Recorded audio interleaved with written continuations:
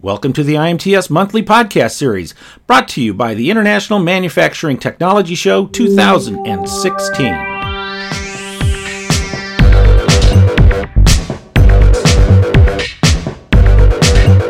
Okay, they are.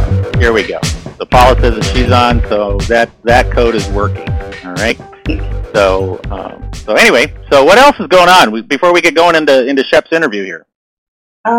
We just finished up our IMTS balloon tour, so definitely check out our website. We have some cool pictures and stuff like that from that. Honestly, we are just very busy. We're working on our IMTS exhibitor workshop. Yes. As getting the e-kit for our exhibitors up and running and coming up with some cool ideas for the show so all you attendees can have a great experience again. Yeah, and of course we have quite a few exhibitors on the call today as well. And if you have not signed up for the workshop, we certainly encourage you to go do that. Go to imts.com. You can see there will be a link on there for the workshop. Talks about the workshop. I will say that it has a very general schedule on there as far as the topics of the program. Not all the topics have been updated. But the speakers are there. We got a lineup of great speakers, including today's guest, Shep Hyken, who will be the opening keynote speaker at the workshop. So we're very excited. We are, as well as our fabulous Steve Miller as well. He will be speaking at our workshop. I'm a bad penny. You just can't keep me away from that stuff. You know, I just show up. I bring my own microphone and speaker, and we're ready to go. So Rochelle, anything else that we need to talk about before I kick you out of here? I hate kicking you out of here. I really do. But, I'm sorry, but no. No? Okay. Not anything else. Just check out our website for the most up-to-date stuff. Feel free to email me with any questions you guys may have. And stay tuned for a great program with Shep. Yeah, Shep is awesome. Shep is this is a recorded program. Shep is one of those guys that is constantly on the road, speaking all over the world. The last time that Shep and I talked, which was just like a day or two after he and I recorded this presentation, this interview, he was in Brazil, and then a few days later he was speaking in Singapore. And this guy really gets around a lot. So Rochelle, thank you very much. Great seeing you. I think I might see you in a month or so. I hope so. Yes. And but of course I'll see you again back on here. But anyway, so thanks, Rochelle, and we'll see you later. Let's see. Okay. Yeah. For those of you that are not, where's that? Look at the message over here. I'm going to put this. Actually, I'm going to put this right there. All right. So there's the number, and Rochelle's taking care of some people who have not called in on the new line. But thank you very much for joining us again. This is Steve Miller, better known as Kelly's dad, for our monthly webinar. We've been doing some of these interviews with people that are really, really top experts in their field for you guys, and Shep is one of the best in the world as far as customer service goes.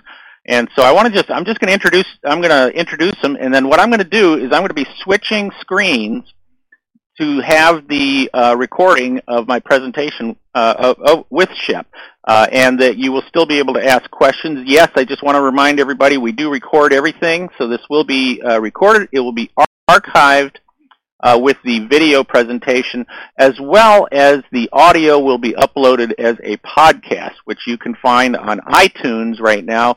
If you go to iTunes and you search IMTS or IMTS 2016, you can then subscribe to the podcast, and you can listen to all of, we've got a bunch of previous programs that are on there, as well as my interview with Peter last month, with Peter Eelman, and you can get all that. And thank you again for joining me. Let me talk about Shep.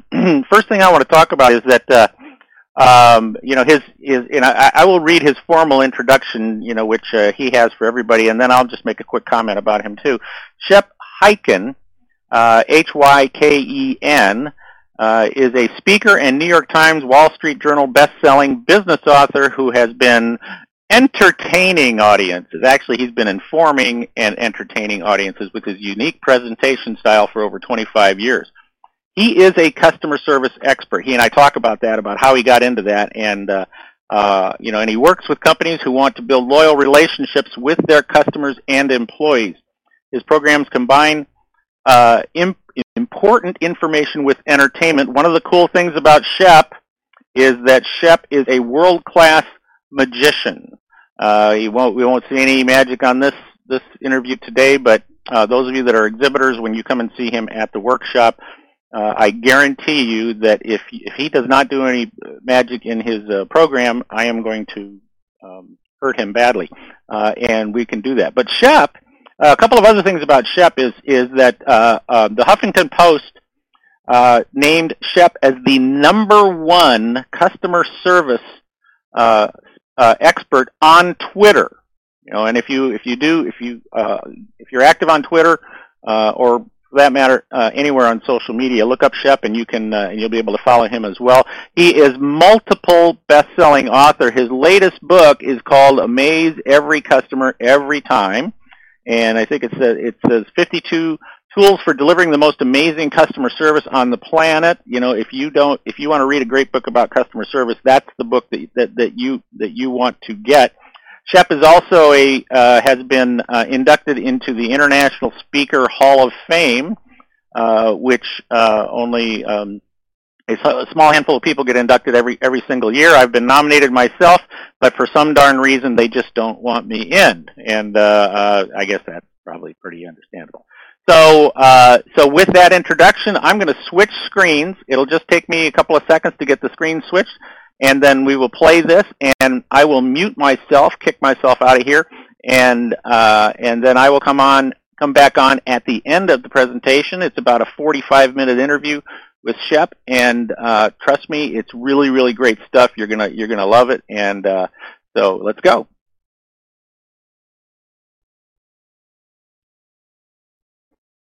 I'm ready, man. I'm ready as I'll ever be.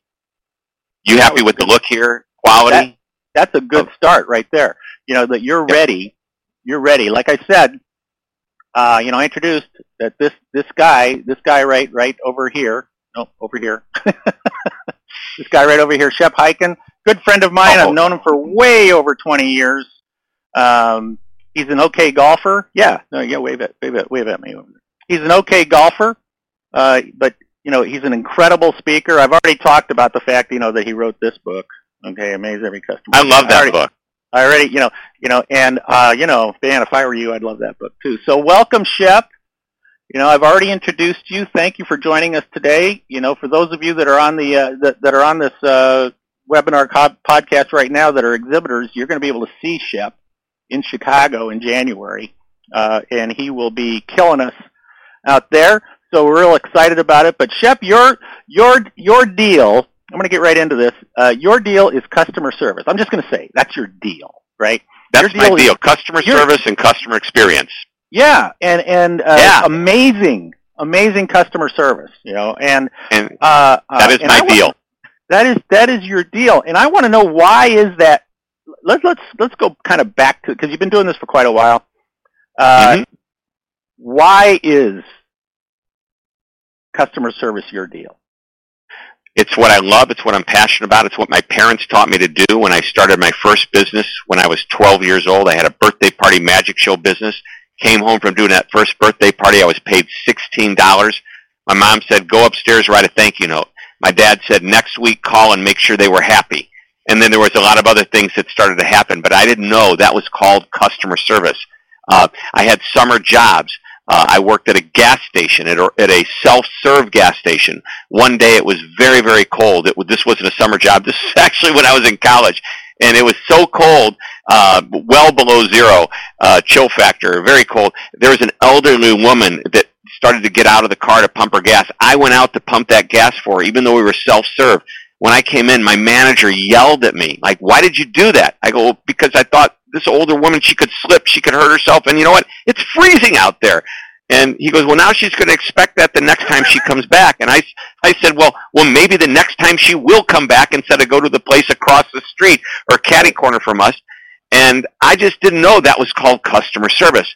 But when I got out of college and I started reading and researching, as I started to decide that this is what I wanted to do for a living. Actually, I started as a speaker where I wanted to go out and speak at events.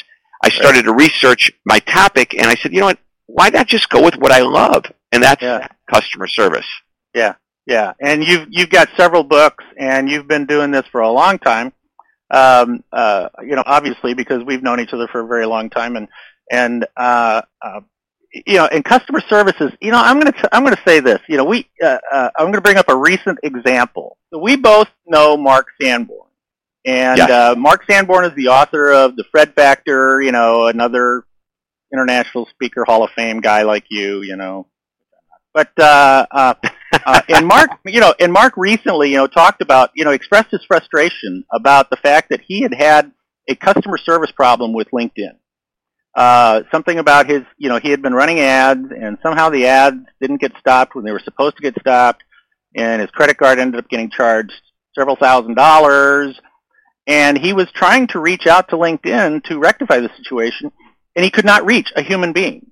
And and if he hadn't come online and then shared that frustrating story with his friends, and we kind of blew it up a little bit online, and ultimately he did LinkedIn finally did reach out to him, and but I was thinking afterwards, well, what about the people who are not the Mark Sanborns, right? Who don't have that ability, and it seems like I'm going to ask you this: it seems like customer service, especially for in the high-tech world, is kind of backburnered.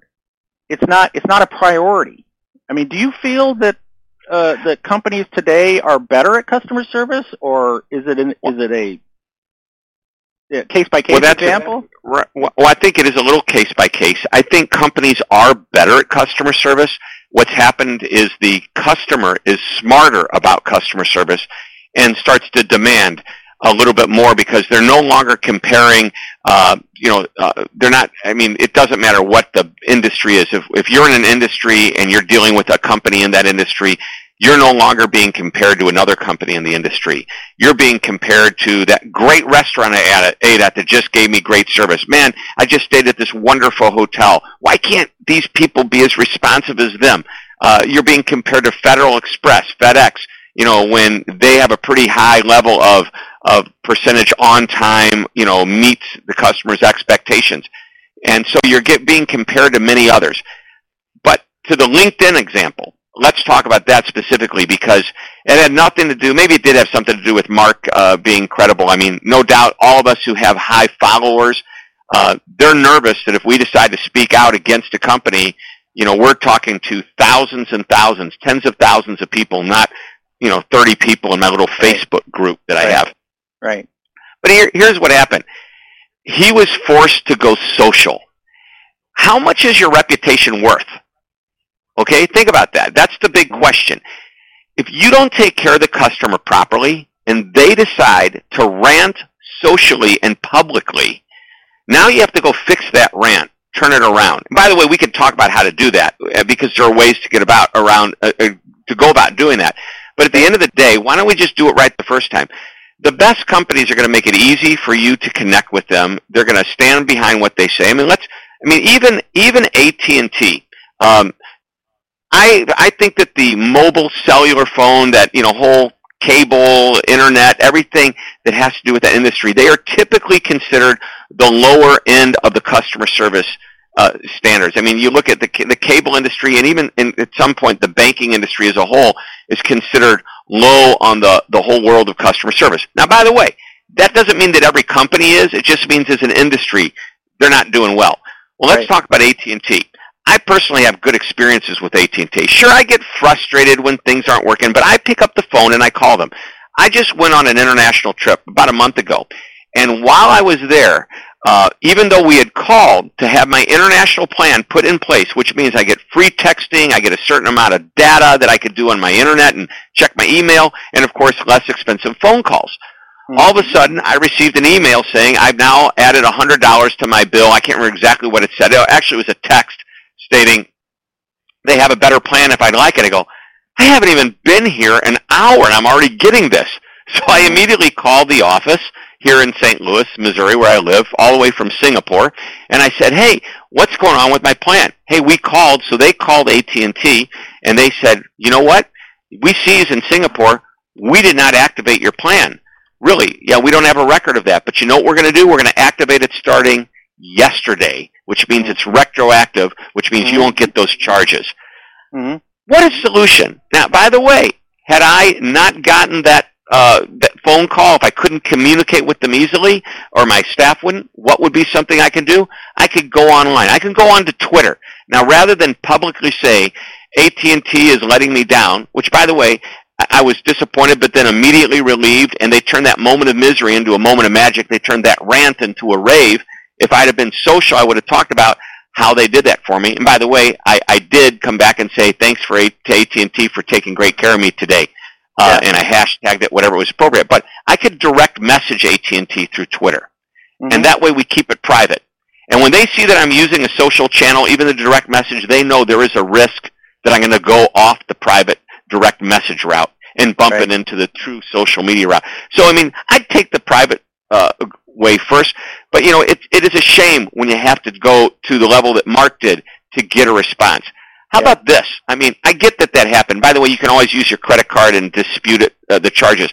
How about the guy that had his apartment building burned down? He called the cable company, and he said, I'm in the process of finding a new home, but in the meantime, I need to disconnect my cable. And they said, you have a year-long contract. You can't disconnect it. He said, but my home just burnt down, and I'll be up again in a week. I just need to, you know, and they gave him a hard time. And you know what he did? He went social with it. And then his friends started going social, and that means it's starting to go viral. Now, viral means different things to different people. But again, thousands of people saw that. And what's the reputation worth to these companies? You know, that would have been an easy fix. And by the way, that was somebody who wasn't trained properly to recognize this person's situation that got them into this situation. You bring up I think you bring up a good point here too, because you know what we're talking about here are not customer service in the sense of just normal customer service. You know, I will often talk about Nordstrom.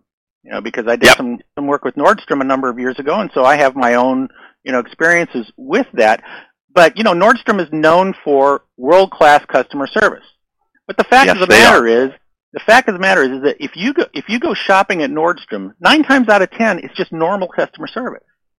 There's nothing about the interaction that you could say is world-class. I mean, they're very nice, they're very pleasant, and everything like that. It's when there is that opportunity to be world class, that they rise to the occasion. All right, which creates the myths and the stories. And so the example you're using with AT&T, it wasn't that AT&T that your previous interaction with AT&T was world class, because in fact, like you say, they forgot to activate that part for you. Okay, it was when something went wrong. It was when there was an opportunity for them to step up and be world class that they did that. Right. Well, I'm going to disagree with you on this Nordstrom thing, and here's why. Any company, and you used AT&T, any company, when there's a problem, that is truly an opportunity to step up and go above and beyond, create the wow, whatever you want to call it, okay? The amazing companies do exactly what you just described, which is, sure, every time you go in there, people are going to be nice, people are going to be friendly, and you use the words every time. And I always like to use the word always. Are they always that way? The best companies aren't above and beyond all the time. The best companies are just a little bit, and sometimes it's just the tiniest little bit above average all of the time. They're predictably above average. So when you walk in to a Nordstrom, you know that you are going to be greeted 9 out of 10 times. You're going to have, if not more than 9 out of 10 times, I would hope, you're going to have one of their store employees engage with you, help you, support you, and give you the level of service that you come to expect from Nordstrom. Yep. Now, go to That's another department store, and you may get that or you may not. You may. So I was just recently, and again, I was in another country, and I decided I'm going to test this out. I'm going to see how good the service is because I was going in to do a public program. So I took my client with me to prove this because I wanted them to back me up. I went into 10 stores. 10 stores. Not one person approached me in the retail environment. So I went on stage the next day and I told them my experience. I said, can you imagine? Now I recognize what's happening. It was an international event. I was bringing my Western philosophies into another country. And they don't approach people like that. People find it offensive. However, what if all I did was say, hey, welcome to the store. What can I help you find today? Right. And if they say, I'm just looking, great, I'm over here if you need me. End of story. No hard sell. Simple greeting. Simple engagement. And I asked the audience, would you be willing, most of the people were in the retail or what I would call more customer-facing type businesses. I said, can you see that working in this country? They went, oh, absolutely. I go, well, all we got to do is train them. It'll take 10 minutes. We'll train them on the opening words they use. Okay? Right. So my point is that, you can go in the U.S. too. You can walk into many stores and, depending upon the type of store, you're going to have a bunch of kids looking at you going, let me know if you're going to interrupt me, just give me the high sign. So,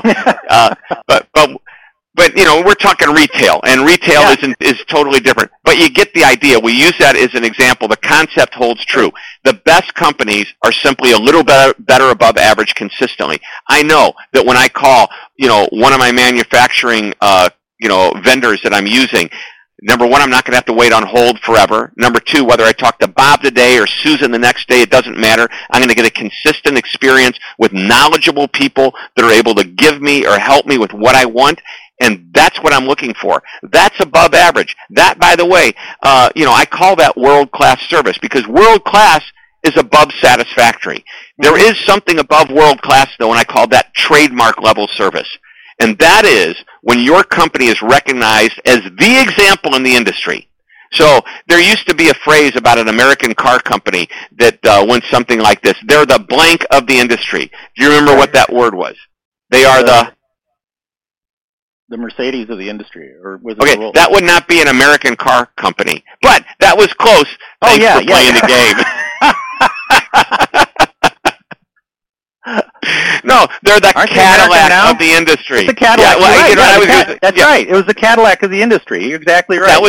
That was the old phrase, and they're the Cadillac of their industry. Back into our past. Okay. Well, so they do one now. We know they use a hotel chain to describe. They're the blank of the industry. What's the hotel chain? Ritz-Carlton. Exactly. They're the Ritz-Carlton of their industry. And those are common phrases. So when you hit that level, and by the way, you don't have to hit it where you're the Ritz-Carlton of their industry, but let's say, one of our manufacturers, they are recognized as being the top customer service, customer-focused company in their industry. They could say, boy, that's our benchmark. Okay, when you become the benchmark of your industry, or when your company is used as an adjective, if you will, to describe what other companies are, you're at trademark level service. And I don't think that it really matters. We were using some retail examples. I don't think it matters, what the examples are, because to me it's humans doing business with humans. Whether it's B2C or B2B, it's irrelevant. It's still people. People. This is where, like in the B2B world. In fact, I just had a big email argument with a guy, a week ago, who got upset with me because I did in last month's webinar. I used a B2C example, and he's like going, no, we're not B2C. Those things are not. It doesn't apply to us. I said, people don't do business with businesses. They do business with people. And we're all people. And so even in the B2B world, creating an amazing customer experience is just as relevant and applicable and achievable as it is, in the B2C world. Now, one thing is I'm hearing also is is culture. And I don't mean international. I don't mean like international. I mean corporate. No, not the cultural differences. You're talking about the culture of a company. Culture of a company. Okay, because isn't this where the old phrase of the bottleneck is always at the top of the bottle, right? I mean, isn't that's where the culture is established? Is at the top. Depending upon who you talk to, who's famous management guru, or they say this is attributed to many people, but the line is culture eats strategy for lunch. Yeah. So yeah, I agree. So how does it? But we also have people on here who are small businesses. We have people on here who are big businesses. And culture. You don't have to be a big business to have a culture. No, you just have to define. If you're a solo entrepreneur, let's go to the single person work. Maybe they're just a manufacturer's rep. They work by themselves, but they've got a great reputation for brokering whatever it is you need with the right. That's one person. Maybe that one person even has an assistant. It's really the tiniest of tiny businesses. That one person who owns the business gets to define how they're going to treat their customers. End of story. And when you get to the larger companies, it's the exact same thing. It starts at the top, and the top has to define it. The CEO has to define it, and they have to make sure it's communicated so everybody gets it and everybody knows it. And by the way, that's a big flaw in a lot of company systems. I've sat in boardrooms before. I've got the CEO sitting at the head of the table, and I've got a bunch of the high-level exec, C-level people, and I'll look over at one of the guys at a break, and I go, do you know what your CEO's vision for customer service is? And he goes, well, he'll tell me, and then I'll go over and I'll talk to another executive, and he or she will tell me, and guess what? They aren't the same because the CEO hasn't communicated it properly to get everybody into alignment. And by the way, whether it's customer service or whether it's whatever the vision or mission of the company is, it needs to be created and defined and then communicated in such a way that everybody is in alignment. And once they're in alignment, once it's been communicated, then you can start to train to that culture. But here's the thing about the culture. I recently did what's called a C-suite program where everybody in the audience was from the C-suite. Actually, they had some VPs in the audience, but most of these companies were pretty big. And I said, somebody said, how long is it going to take? Because I've got this real simple 6-step process of how to create that customer-focused culture. And I qualify by saying simple is not easy. Mm-hmm. Keep that in mind. It's simple in concept, but when you go to execute, it could take time. So some guy raises his hand. How long is it going to take me? I said, how big is your company? We got $8 billion in sales. How many employees? Somewhere around 24,000 employees. I said, 3 to 5 years. Well, when do you want to start? And he goes, 3 to 5 years. I go, yeah. Now, if you had a company of 500 people, we could probably get it done in the next 6 months. Okay, but it's totally different when you're fragmented. You've got silos. You've got people that are all. And by the way, when we talk about training a company in a customer-focused culture, we talk about training every single employee, not the people on the front line, not just the people on the front line.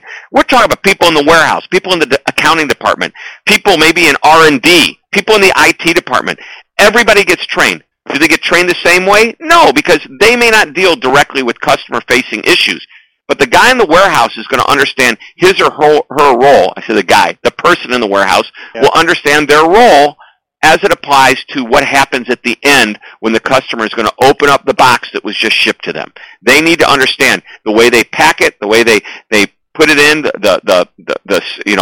how they wrap it.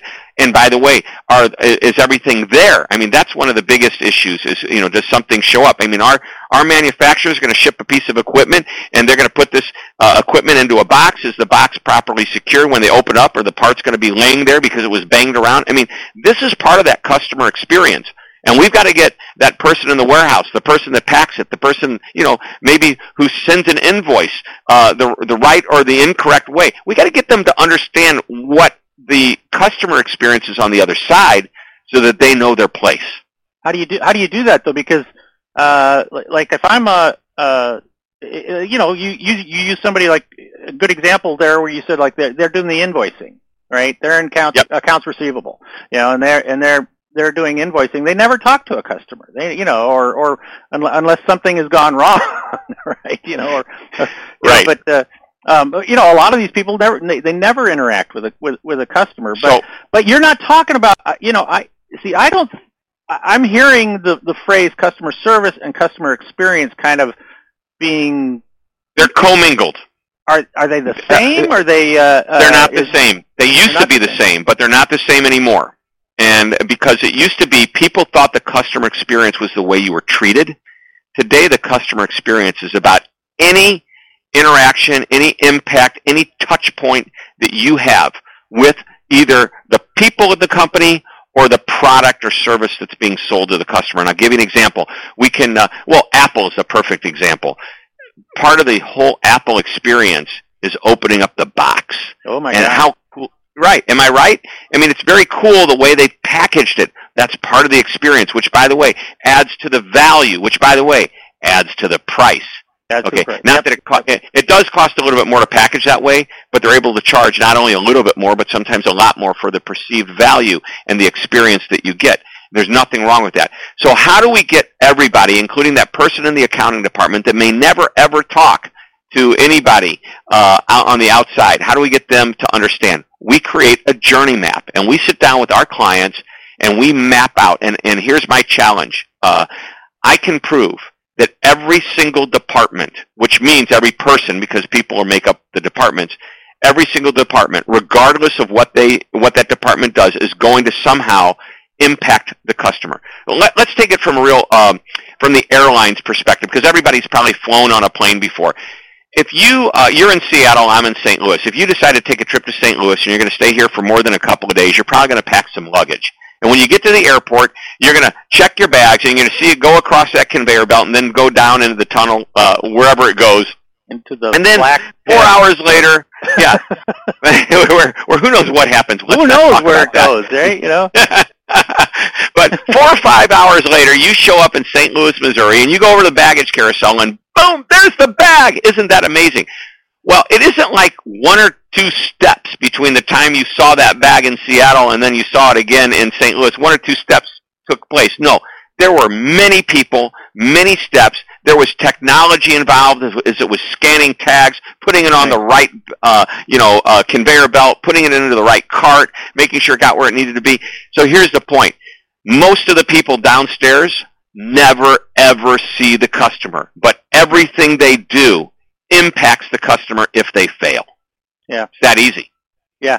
Yeah. I mean, isn't it sad that the reality is that guys like you and me, we're the travelers who don't check bags.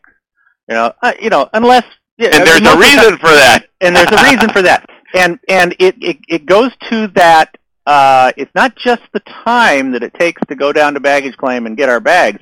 It's that and I find this all the time, that like if I am traveling with my family or something, and we end up checking some bags and we got our golf clubs and that type of stuff, and you go down to baggage claim, and then you stand there and pray.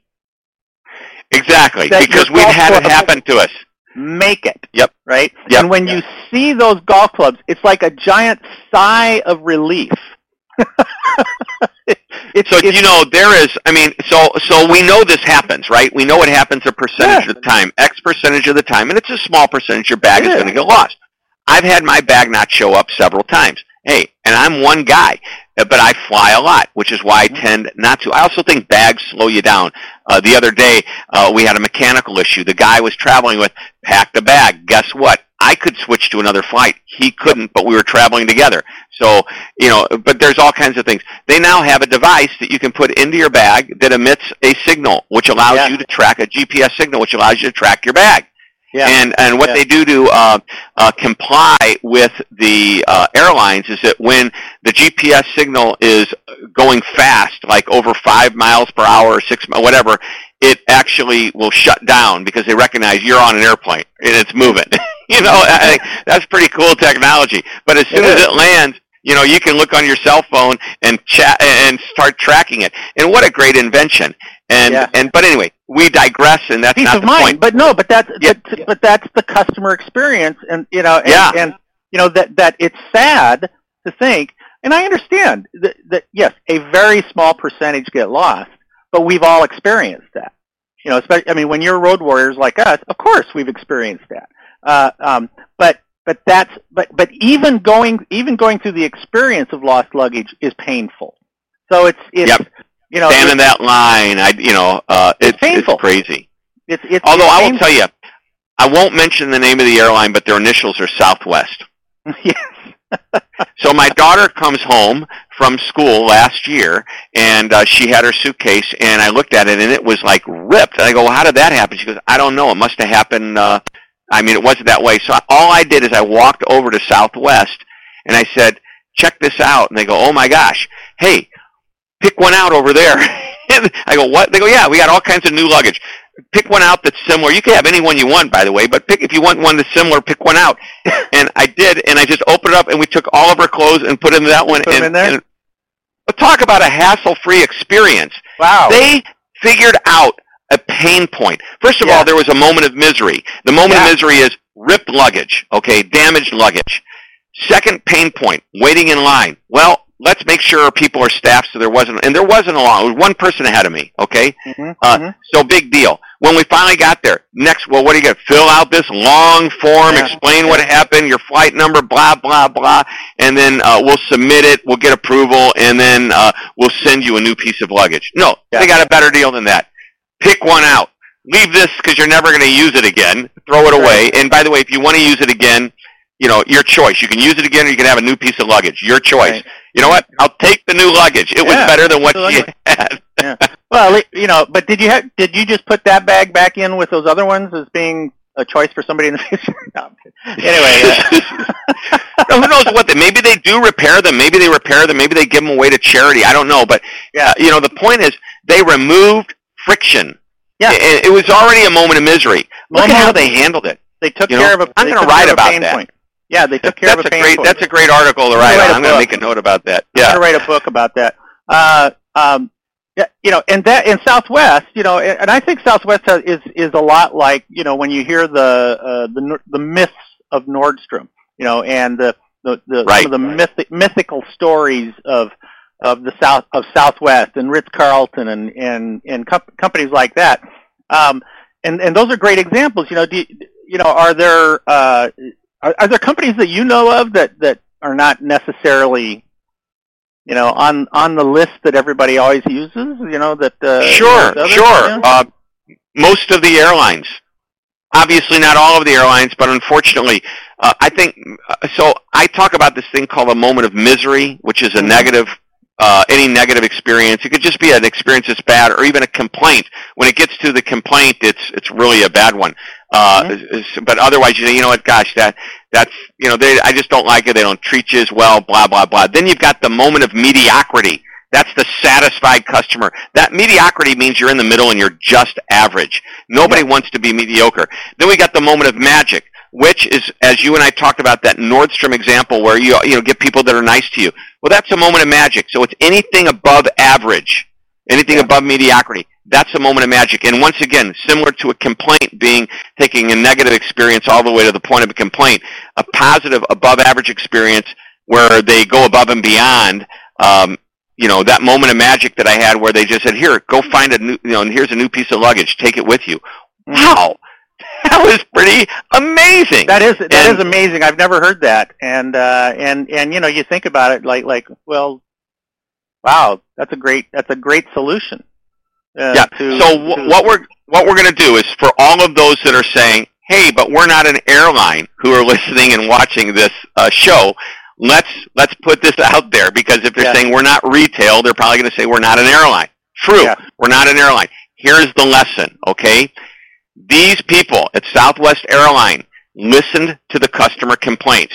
They determined what the top customer complaints were, and then they started to say, how can we get rid of them? Well, obviously, people are going to have lost luggage. There's going to be damaged luggage. It's going to happen. So it's not of if it'll ever happen, it's when it happens. So when it does happen, and we know that it's happening, you know, it's not, hopefully not happening that frequently, but it does happen. It's repetitive. Let's take away the friction. Let's take away the pain point, okay? So if you've got customers, here's the exercise. Sit down with your team Have people from all different departments sit down and say, hey, what are the biggest complaints we hear from our customers? You might hear things like, well, sometimes our salespeople, and by the way, internal customers count too. Sometimes our salespeople tell the customer that we can put this piece together and manufacture this piece of equipment for them in a far more aggressive timeline than it actually takes. Aha! Mm-hmm. How often does that happen? We probably get a complaint from a customer once every 2 or 3 weeks. Well, what's the way to deal with this? So so we've got, here's the complaint, here's how often it happens, and now let's brainstorm on how we can make sure to either mitigate or eliminate this. So what we do is we say, okay, obviously the salespeople are being a little over-aggressive. They haven't been properly notified or educated or trained as to how long this actually takes. Guess what? Starting next week, all of our people are going to go through a 30-minute webinar, and we're going to track and make sure they went through it, and we're going to send them a little quiz after we're finished just to make sure that they understand the process and why they can't overpromise so that we underdeliver. And now you've dealt with a very specific problem, how often it happens, and the solution to it. And I would bet that if you did that, you would start to see a diminishing rate of those types of issues happening. Well, and what you're doing in that situation is you're doing, I call it two-hat marketing. I say that we as when we are marketers, when we are business people, we tend to wear our hat, and we say, and we might say, somebody at Southwest Airlines might have, other airlines might have had the same conversation that they go, oh gosh, our customers are complaining because, ripped bags, right? We get a complaint about ripped bags. What can we do to solve that? And maybe somebody said, well, how about if we just, have new luggage sitting there and we just give them a new piece of luggage right there on the spot? Well, then somebody else who is not wearing the customer hat, they're wearing the corporate hat, they're wearing the business hat. They go, we can't do that. That'd be too expensive. We can't spend that kind of money. That's stupid, right? You're going to spend it anyway, though. You're going to spend it anyway when the customer comes in with the problem. So here's what you do. This is the beauty of technology today and analytics and predictive consumption. You know how many bags are going to get ripped. You've got case study of millions of passengers, and you know what minute percentage is going to walk in and complain about ripped baggage. Guess what? So, do it like almost just in time. Have just enough inventory and use your analytics to track that inventory. And by the way, maybe there's a little warehouse somewhere at the Southwest Terminal in one of the major hubs, and as soon as you find out a city's getting low in, carry-on bags, stick a few of them in the belly of the plane. Boom, distribution. Talk about easy. So there's so many different things that a company can do.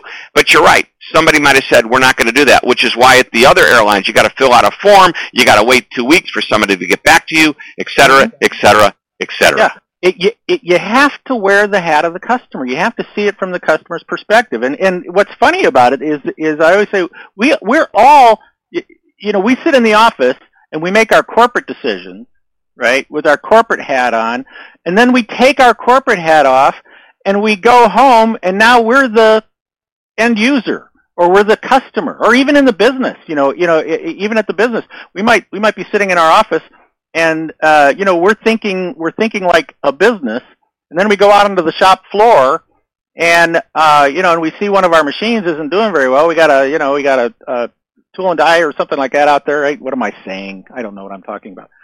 We got a machine out there on the floor, and there's something wrong with it, and now we have to call our supplier, right? And now we're the customer, and we're saying, oh, we want this fixed, right? We want this fixed, and now we're thinking like the customer. So, and I just keep contending that people have to take that darn hat off that says I'm a business, right? And they got to think. So that's what we call the customer-focused culture. Yeah. And a true customer-focused culture, and get this is not easy to do, is that everything that you do has the customer in mind. And I mean everything. Every decision that you make, every change that you make, you are always keeping the customer in mind. And then most people say, that's not realistic. What if we decided we want to raise our prices? That's not a very customer-focused decision. I said, no, you didn't hear what I said. That isn't about whether or not it's good for the customer or not. That doesn't make any difference. It's the fact that you considered the customer when you decided to make a change. It could be a pricing policy. It could be a change in the way, your process It could be a change in hey, gosh, I'm going to use an outside of the industry example, but when a restaurant decides to change the recipe of a dish that they've served for years, did they take into consideration that the customer might say, hey, this doesn't taste the same as the last time? And which brings up, two words come to mind: new Coke. New Coke. Yeah, so that was not a customer-focused decision. What was customer-focused is that they listened to them afterward and pulled it back and made it old Coke all over again. But that's the point. Every decision that you make, and it could be, hey, we're going to raise prices. Well, how is that going to affect our customer? They're not going to be happy, but we have to do it because we can't stay in business if we don't. Done. Yeah. At least we considered the customer in the equation. Right. Okay, and let me flip it a little bit, because I know we only have a couple of minutes left, a few minutes left here, on this. And there's, I'm sure a lot of people are also going, yeah, but how do we do this stuff? Well, obviously you're gonna, you've got, in your book, you've got 52 tools right in there. So obviously we want everybody to get that book, to get the tools. We want them to go to your website, Hyken.com, which I will put up on the on a slide at the end here. But I want to flip that customer thing around. What if the customer's a jerk? What if the customer's being difficult? Sometimes they are. Okay, so and by the way, the book that you held up is a book that's filled with 52 tools to create the most amazing customer service on the planet. And let me tell you the difference between some of what we've been talking about. Yep, there it is, 52 tools. There's a little toolbox there too. The 52 tools are not strategies, okay? Tools are actual tactics. Yes. And by the way, in order to drive the strategy and make it work, you have to have those tools, but you first have to have your strategy in place, so that's real important. What if the customer is a jerk? So here's my line. The customer is not always right, but they're always the customer. So if they're wrong, you let them be wrong with dignity. So that's, first of all, the customer to understand it. Now, what if they're truly being a jerk? If they're being offensive, if they're berating your employees, if they're cussing, what do? I think it's incumbent upon management to take a stance, because it shouldn't happen very often, even if ever, but there will be times that you have to go to that customer and you've got to say, you've crossed the line. We have a choice right now, and that is, are we going to continue to do business with you? And the customer, I think, what do you mean you continue to do business with me? I'm the customer. Exactly the point. We think that perhaps, given the fact that there's no way we're making you happy, you're very upset, you've said some very offensive things to our people, you're angry, I don't know if we're going to be able to make you happy. Can we recommend a couple of our other people in our industry that might be able to help? Basically, you're recommending your competitor, and you're firing the customer. Now, I would do this sparingly, because there are many customers worth giving a second chance to, and there are also many customers that, you got to know where the line is. When they cross the line, they cross the line. But when a customer is a jerk and they're starting to affect the morale and the confidence of the people that you have working with you, you need to step up as management and say, we stand behind our people, and the customer is not above our employees when it comes to this situation. So there you go. Yeah, I agree with that 100%. I think that's. I think the idea is there's a mutual respect, and if you, sometimes you can't satisfy people. Sometimes you can't make them happy, and sometimes you gotta say, we're not going to work together, and stuff. So that's really that's great. So Shep. Let's wrap this up. Let's roll this thing around, and this has been great. Yeah, this is awesome. You've had some great questions here. We have great discussion. You're good. You talking to me? Anyway, I'm talking to you. I didn't know if you were talking to somebody else that might have talking to you or something like that. And obviously it would be great if we could take questions from the audience, and hopefully I've asked some questions that people have. Obviously I want them to get your book, because I want your wife to still like me, and but what she loves you. What else can they do? Not my daughter, by the way, for those of you that don't know, Moments of Magic that Shep talks about came from, as he mentioned, when he was growing up, he did magic shows, and Shep actually ended up being, world-class magician, just a blast to be around. My daughter Kelly, who you all know, basically has grown up with, around Shep, and she calls him Mr. Magic. And in fact, the other day I told her that I was going to be talking to you today, Shep, and she's 23 years old now, and she said, "Tell Mr. Magic I said hi." So, anyway, God, that's amazing. We're getting older, aren't we? God. I know we are getting older, and looking at your kids, and oh my gosh. So where do we go from here? I mean, where do we leave our viewers and listeners right now? What do we tell them to do now? Well, tell them that they need to be at our event in next year when we do this live and in person. Well, those of you that are the exhibitors, those of you that are exhibitors at IMTS, I'm telling you again, Shep is going to be the opening keynote speaker at the exhibitor workshop at the end of January. So make darn sure you put that on the calendar. And yes, unfortunately, you have to put up with me again. But we also have a couple of other really outstanding speakers that are going to be there with us, and we're going to just have an amazing day, right, Shep? I think it'll be more. That's my word, amazing. I'm the chief amazement officer. It's all about it being amazing. Yep. I was there when you picked the word, and so you know what, you were there. You were there when we came up with my mantra. That's right. I was a part of that team, but the people who are not exhibitors, the people who are attendees at IMTS, what can you give them something? Can you give them a nugget right now?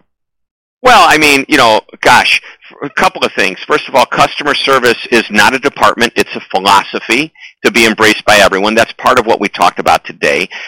Customer service is also common sense that unfortunately is not always so common.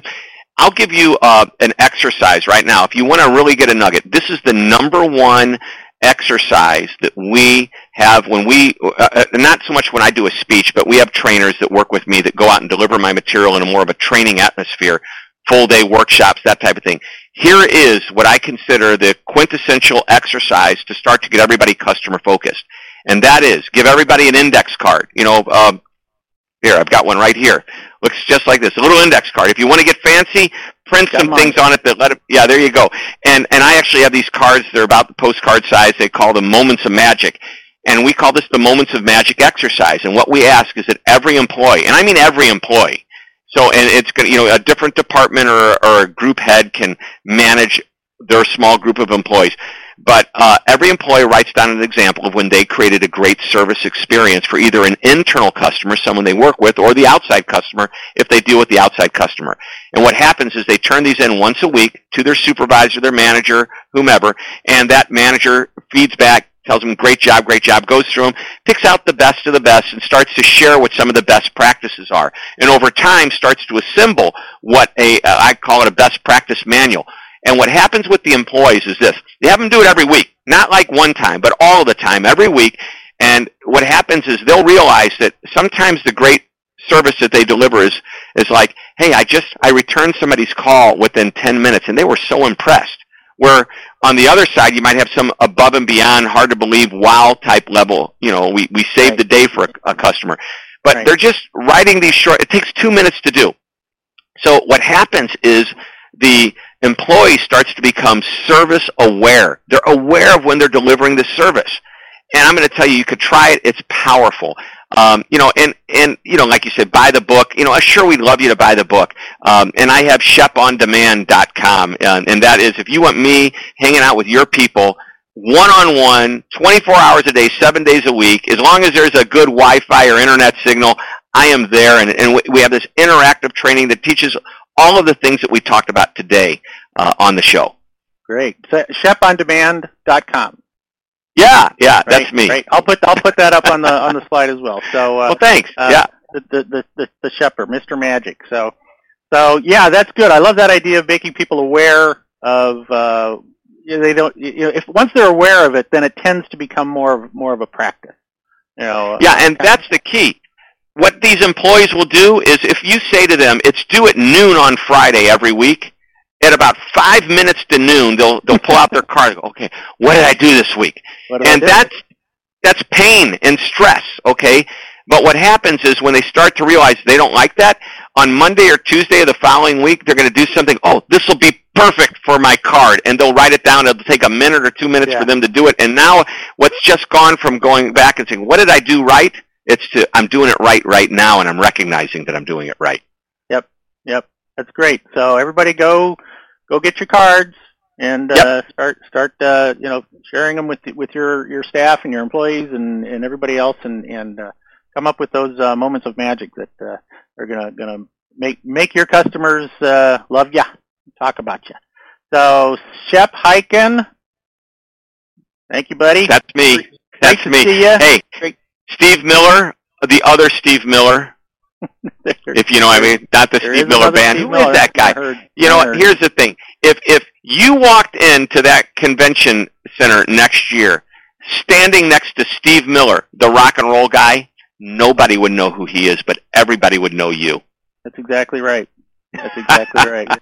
Yep, that's exactly right. So thanks again for joining us today. Look forward to having fun together in Chicago in January, and it'll be great. Great, and nice and warm. A balmy, nice, warm day in Chicago. Yeah, balmy 25. So good talking to you. We'll and everybody, once again, shepondemand.com, and also if you want more information, hyken.com, hyken.com, and thanks, Shep. We'll be talking to you again soon. Thank you. Thanks for having me on the show.